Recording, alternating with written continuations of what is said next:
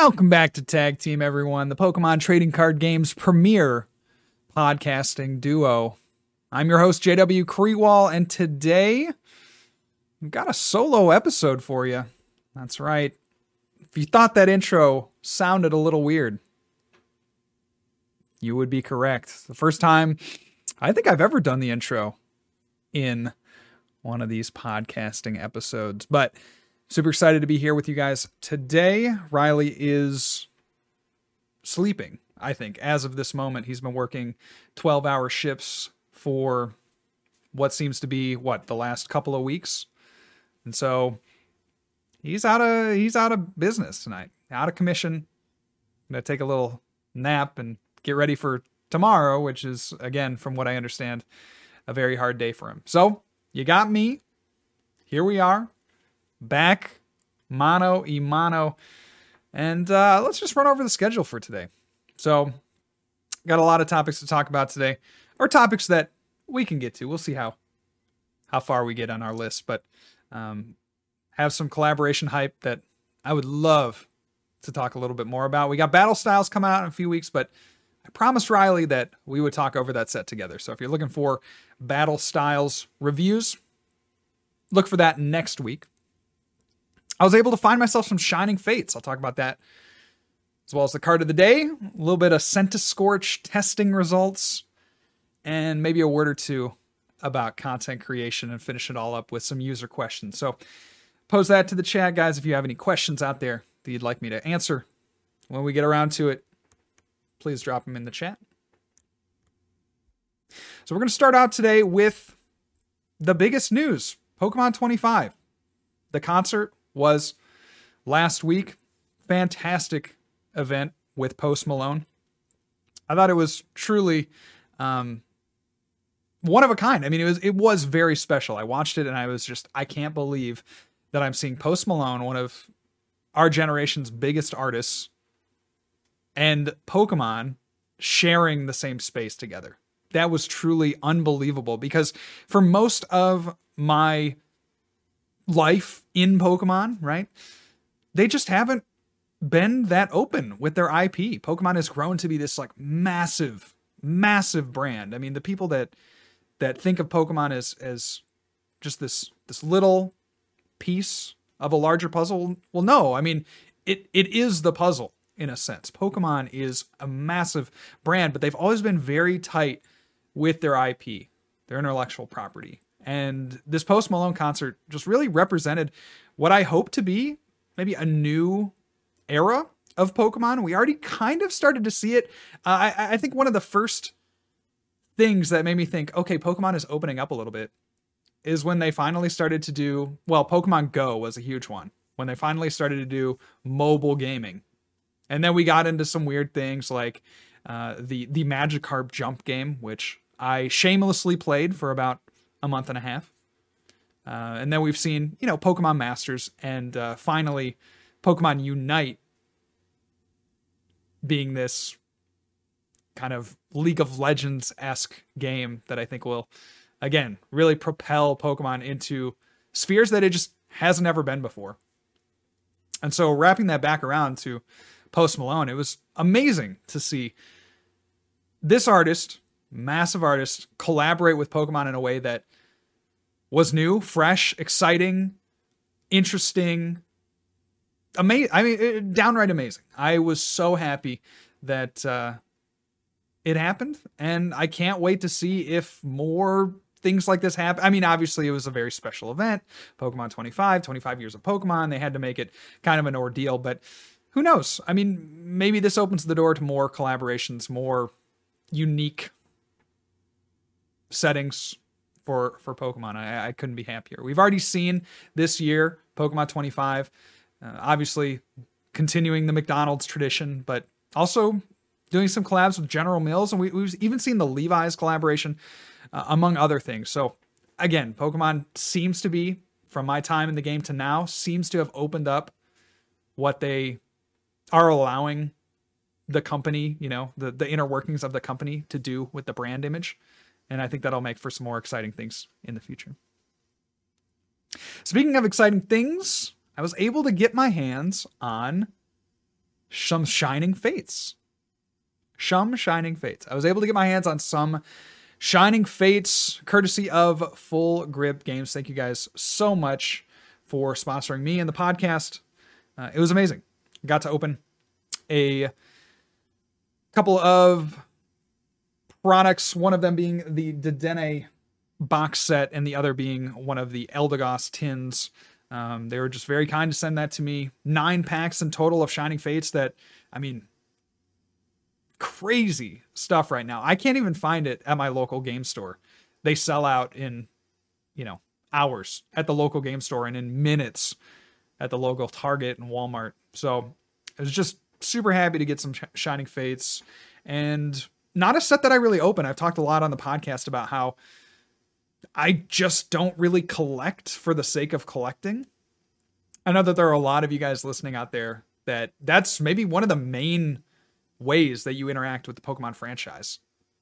We collect and then maybe we also play on the side. But that's definitely not the way that I approach the game, certainly, or the cards, I should say. Certainly I am a player first, and then I collect what I receive mostly from playing. So I think, I have maybe one of the most expensive things in my collection was something that it's just like, I'll hold on to this, don't need to sell it. I'll just hold on to it. Whatever. I'll just toss it kind of in a closet, in a box, like not even displayed. And that is my Evolutions booster box. Saw somewhere the other day that it had risen above $1,000. I think it's come back a little bit from that, but certainly it has hit a high. And that was something that I could have gotten rid of in 2016 for $50 and felt good. In fact, I did at one point have 2 Evolutions booster boxes. Sold one 2016 for $50. So how about that? But it was great to open this set once again. I never opened any Hidden Fates. Like, I was all off of the Hidden Fates train. I was like, you know what? Who needs a Charizard? I got a few of those lying around. But they really outdid themselves, I think, with Shining Fates. I mean, Hidden Fates, also a great set, like very well produced. But one of the things that really excited me about Shining Fates was the quality of the Amazing Rare. First time opening Hidden Fates, or first time opening Shining Fates, didn't open any Hidden Fates. So I had no idea about, the quality of these cards in these Shining sets. And the Amazing Rares are unbelievable. Thank you so much, Dylan, for the 4 months subscription. And beyond. They are absolutely unbelievable. You look at the texturing on the card, and it's the energy symbols are raised. The Amazing Rare splash is raised. You got to get them. If you don't have a playset or at least one of each kind of the Amazing Rares, do it now before the price goes up to $100 each. Do it while they're still $20. I beg you, because these things have so much potential. Absolutely ridiculous looking cards. And if you can get it graded, I mean, sure, that's a whole like wormhole. I guess we can go down grading. PSA has recently upped their prices of grading. Now, instead of $10 a card, it's $20 a card. I think some people might look at that and say, they're taking advantage of all these people sending in their cards. But I would actually say maybe not. Maybe it's the opposite. Maybe they're just getting overrun with cards at this point. Because it doesn't really make sense to lower their prices, right? Because they have plenty of competitors now in that space. You got BGS, you got CGC. So there's no real reason for them to say, hey, you know what? Let's just up our prices, right? Other than they are just being overrun. So many people have cards in with PSA right now.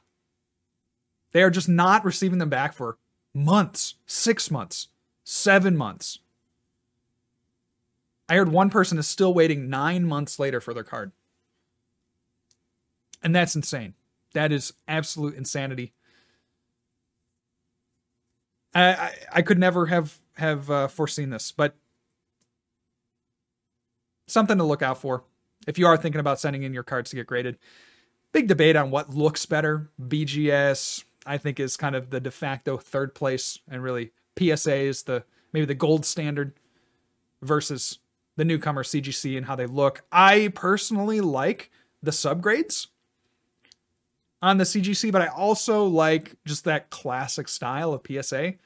It might prove to be a little dated, 10, 20 years in the future. But for now, I'm really digging the classic look of that PSA. That just is pretty much all I know in terms of grading, how a graded card should look like, how it should feel, because apparently there's a little bit of textural difference on the cases that both of the companies ship their cards in. So it's cool. I am so happy that the game is getting this kind of traction, but maybe, I don't know if it translates necessarily to the card game. And that's the biggest concern, I think, for a lot of players, and maybe even for, competitive teams, right? The people that are trying to cultivate competitive gameplay. Like, how do we convert these people from buying the packs to playing the game? And I feel like they've done due diligence. You look at the TCGO codes. Those things come in every single pack that you buy.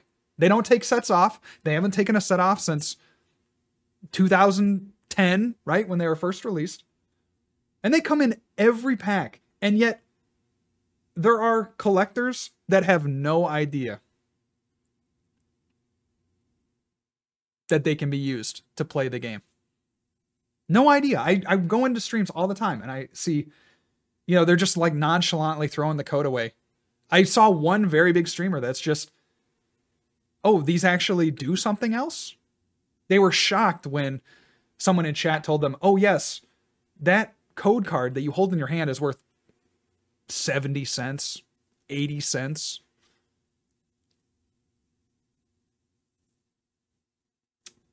How do you convert them? I don't know. That's a question bigger than me. Certainly, I like to think that I'm part of the solution, maybe a small part. Just, again, the more content that we have out, the better. Try to draw in people from all different walks.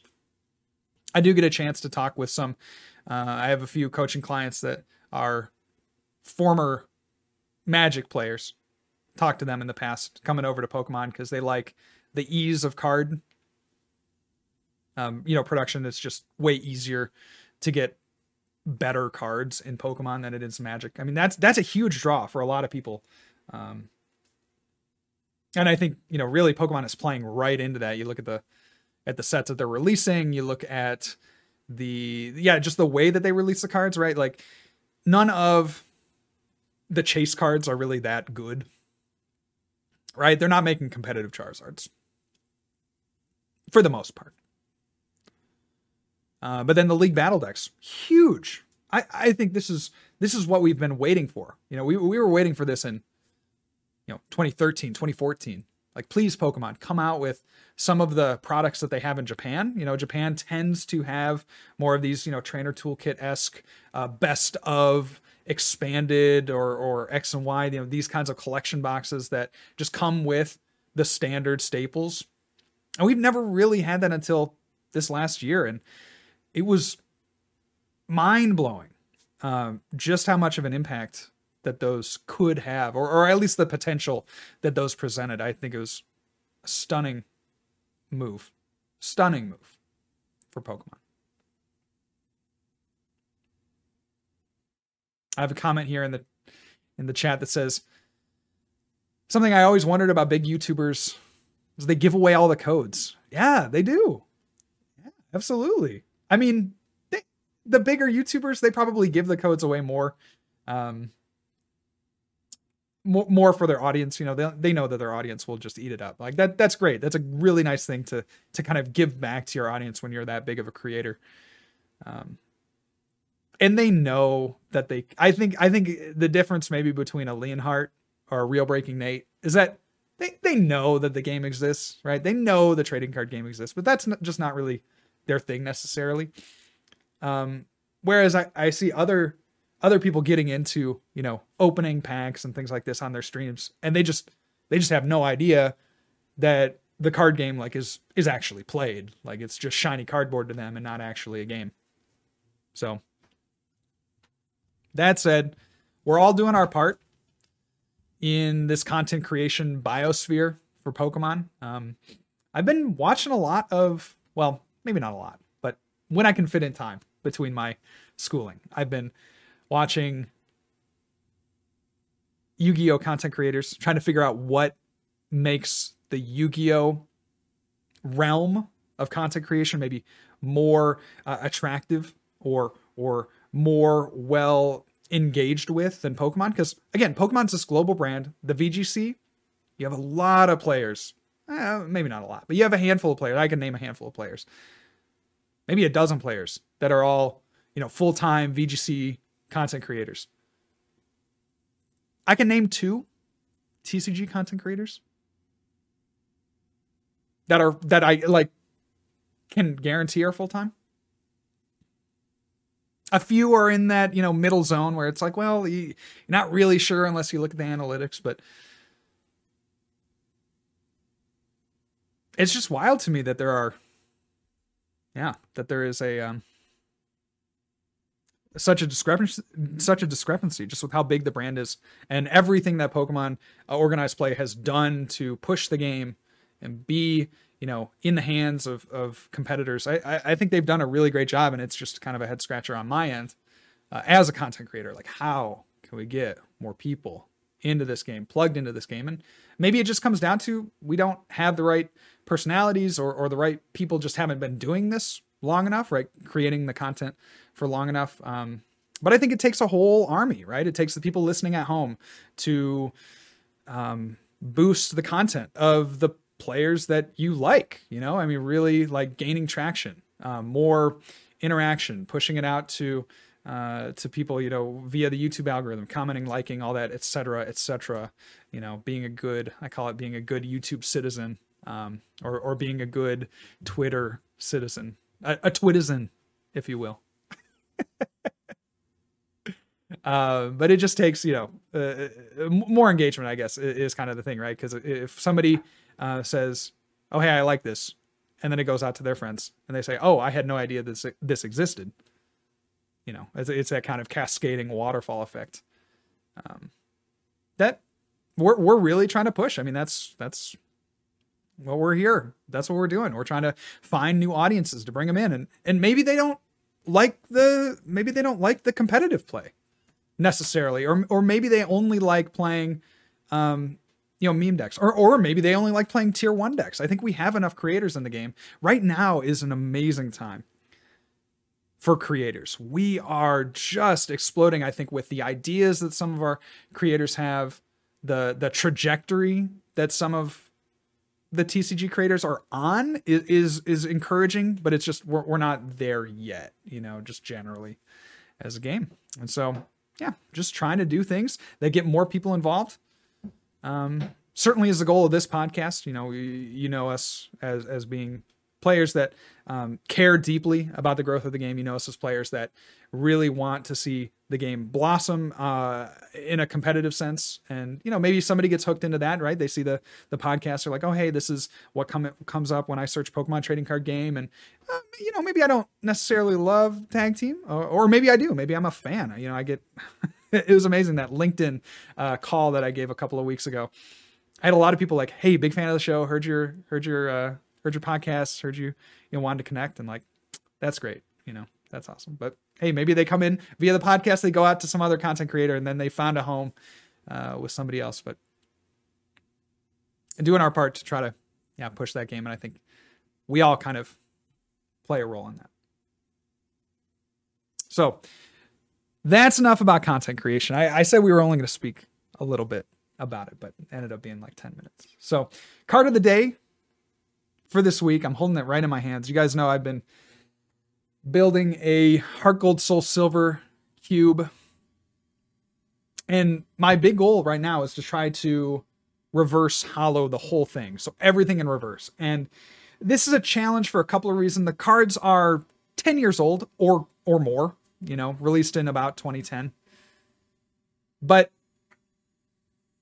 what's really kind of challenging about rev hollowing the cube is that the cards bend an unbelievable degree. Like, this set is notorious. This, and I would say the hollows of Black and White, are two of the sets that I think back on and I think, oh yeah, those are problem sets, right? Those had hollows or reverse hollows that just bent like a C over time.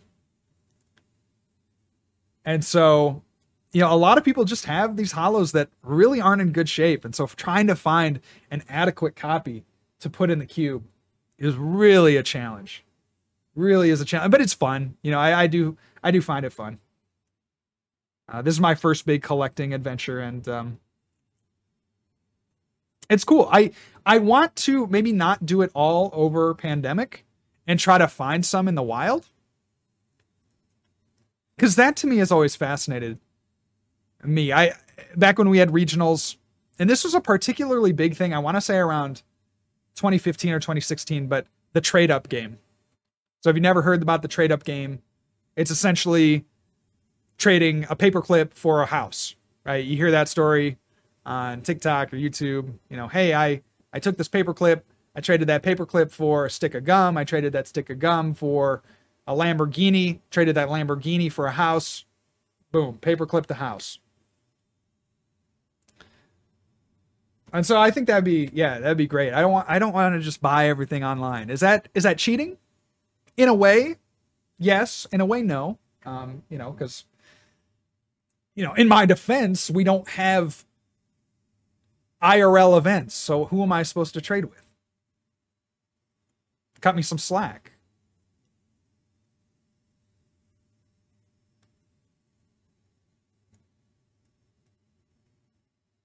On the other hand, it would be nice to try to find some of these things, trade for them with the person, kind of get to know their story. Because I think a lot of these cards, one of the things that I miss about trading, I never really did too much of it, but one of the things I miss about trading is just kind of hearing people's stories. So talking to them, saying, hey, when did you get this card? For some people, especially if you're making more high level trades, when did you get this card can sometimes open up really interesting conversations. Just try it with somebody next time you're at the local game store. But hey, I pulled this out of a pack 5 years ago. I went to the Target, got a single pack, and I pulled this card. And it's been very, special to me, but I want to trade it. That you get those kinds of stories, it's something like that. Certainly that wasn't the most heartfelt that it could be, but you get the idea. And so in any case, trying to rev out the cube. This brings me all the way back around to the card of the day. I did not forget. And that is, we talked about her on the podcast last week. Kanako Io with her Copycat supporter card from Heart Gold Soul Silver. Unbelievable cards. I look at these and I think back to it. They're just the nostalgia trip. Absolute nostalgia trip. And if I can describe this Copycat supporter for you, we know that there have been a few other Copycats. There may even be a legal Copycat now. I'm struggling to remember if it was in like a recently rotated set or if it's still in standard and nobody plays it. But we've had Copycat in the past. I think there was one in Holland Legends. And then Heart Gold Soul Silver really brings kind of this character to life for me. You see Copycat, they're in Team Rocket garb, they're imitating a swimmer, they're imitating Professor Elm, and then they're imitating, you essentially as the Pokemon trainer. I think it's just a really special card. Simple card, clean lines, multiple characters, impersonating other characters. I think that's really fun to me. Must be why I like Mimikyu. Pokemon imitating another Pokemon. But that is card of the day, bringing me back to my younger days.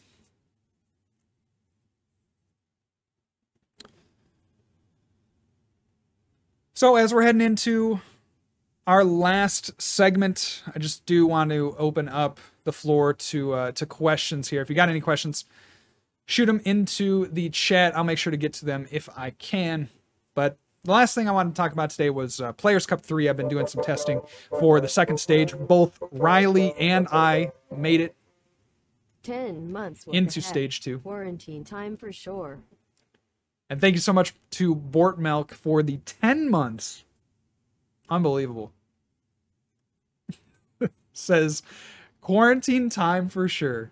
What a great time to get into the world of Flex Daddy. But I've been doing some testing for Players Cup 3. Riley, myself, Andrew, the squad, all made it in. And I'm trying to figure out what I want to play. So I decided to give Centiskorch some significant testing. I might even put a video out on it, maybe over the weekend, about my games from stream, but they were atrocious. If you guys were there, you would have seen some of the most unusable hands. And of course, 10 games, on the one hand, is a small sample size, but on the other, I think you can glean information from 10 games. You can definitely glean information from 10 games. You know, if I'm going into a regionals and you ask me, hey, do you want to take this deck in without any testing or with 10 games of testing? I'm choosing 10 games every time, right? Obviously, I'd like more. Obviously, we can go on the results of others to an extent. But for me, Centiskorch just did not play well. I drew the worst hands, like, consistently. Like, it was starting hands were bad. But then mid-game hands were bad. End-game hands were bad. I think one of the worst losses that I took was to an Orbeetle deck. An Orbeetle deck. Granted, they played Weakness Guard Energy. But granted, I played Giratina. So I know Giratina maybe isn't the most popular choice right now. I mean, certainly a lot of people play it, but certainly there are some that don't. In any case, I should have had a field day with that deck. But my opening hand said no. We got into the mid-game. My mid-game hand said no. And we just kind of lost out from there.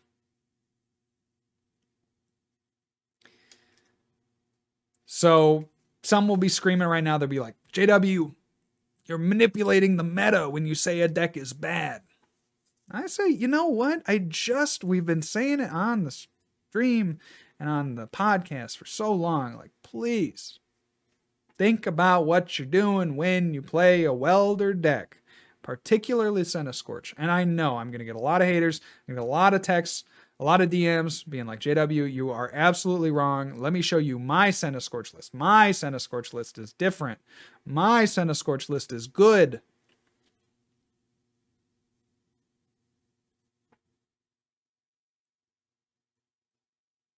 I'll give it another 10 games before PC3, but I think even if I went 9-1 or 10-0, I still don't think I could touch the deck.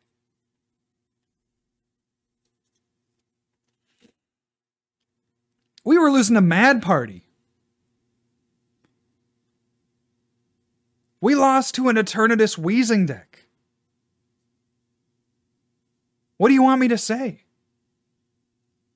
It was a slaughter out there, man. We got so low on the ELO ladder.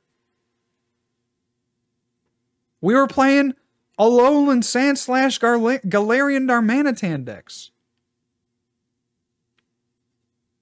Which we won, by the way. In any case, if you came today, you're hoping to hear me say, please play Centiskorch. Cannot recommend it less. What does a Centiskorch-less metagame, mean? Well, maybe means a better field for Decidueye goons. Although some would argue that, Centiskorch certainly is winnable, especially if you play Birdkeeper. Go ahead and ping those Volcanions. Get them out of there.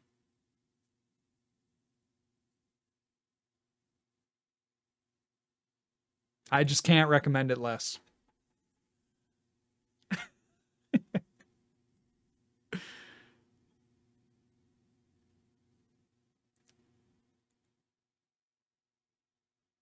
We have a question in the chat. We're going to move on to chat questions here. I have a question about streaming PTCGO online using OBS or Streamlabs. That's a great question. So I use OBS to stream. I think there are a lot of great streamers right now that just stream for fun. That's another really cool thing that we've seen in the last, really over pandemic, the last year. We've seen a lot of new people just get into streaming casually. I think that's great. Again, it's great for the game to have many different voices. You don't like flavor A, you go to flavor B. You don't like flavor B, you go to flavor C. And all of a sudden, you wind up with the best flavor, chocolate chip cookie dough, and you're set for life. But I use OBS. If you're thinking ever about streaming PTCGO, it's the easiest thing to stream. It's the easiest thing to stream. The game does not take, a huge load on your computer. It is simple, and you really don't need an overlay. You can certainly do it. There are some really good overlay ideas. It gets a little difficult because you have the corners with the names, but if you don't really care about the names, you can certainly cover those up. But you have a lot of white space on the sides where the board is. I think that makes it so good. You can put a lot of stuff in that space. Great game to stream, I think. But it's cool that we're developing, another kind of this ecosystem of streamers, right? You're pretty much always seeing, at least during, peak hours, day and night, somebody that, is a content creator streaming, right? Which is not something that you could say a year ago or 2 years ago. So people have a lot of choice right now, and that is a beautiful thing.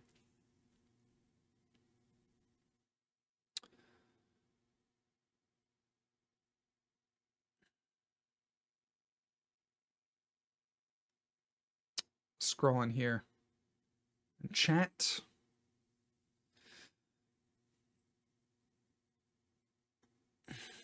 Okay.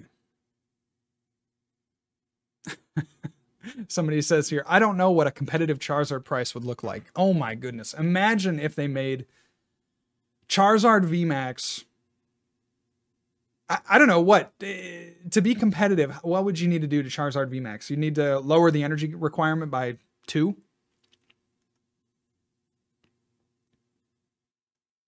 Something like that.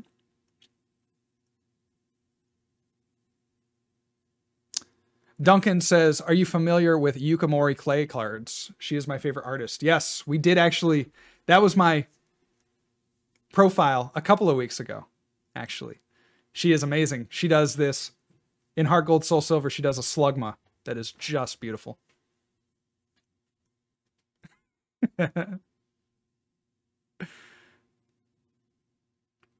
Dustin says, any tips on cards I could use in place of Rosa for standard?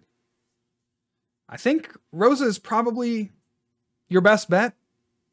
But if you are, maybe if for some reason Rosas on the trade ladder are just very, very expensive. I don't know why. But instead of Rosa, maybe you could do something like Cynthia and Caitlyn. Like you can get back maybe a preferred supporter. If your preferred supporter is Marnie, maybe you can, cheat your brain into thinking you're playing more Marnie. Play some Cynthia and Caitlyn. I usually find that having bigger hands is good, and that's one of the nice things about Rosa, is that they kind of increase your hand size just over time, right? So maybe another card that increases your hand size. You could also think, I mean, Rosa, I'm trying to think about cards that have the property of Rosa. Opal comes to mind as something that, you know, searches out other cards. Now, there's a 25% chance that it does nothing. But there's also a 25% chance that it opens your third eye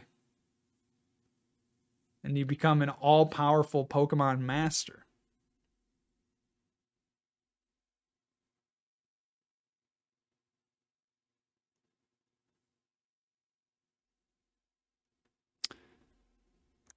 So thank you guys so much for tuning into the podcast. It was really a great time tonight. Sorry that Riley couldn't be here. I know that there's probably a large contingent of you, larger than I want to even know, that are only here on Tag Team for Riley. But I hope I did an adequate job keeping you up to date with all the latest Pokemon musings and news.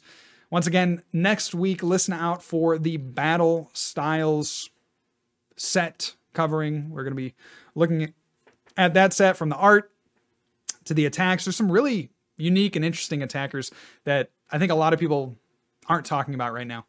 So you won't want to miss that. Appreciate you guys hanging out with me here on Twitch. We'll be back again next week. Same time, different place if you're watching on Twitch. I hope you guys have a great rest of your day. This has been Tag Team. I'm JW Krewall. I'll talk to you next week. See you later.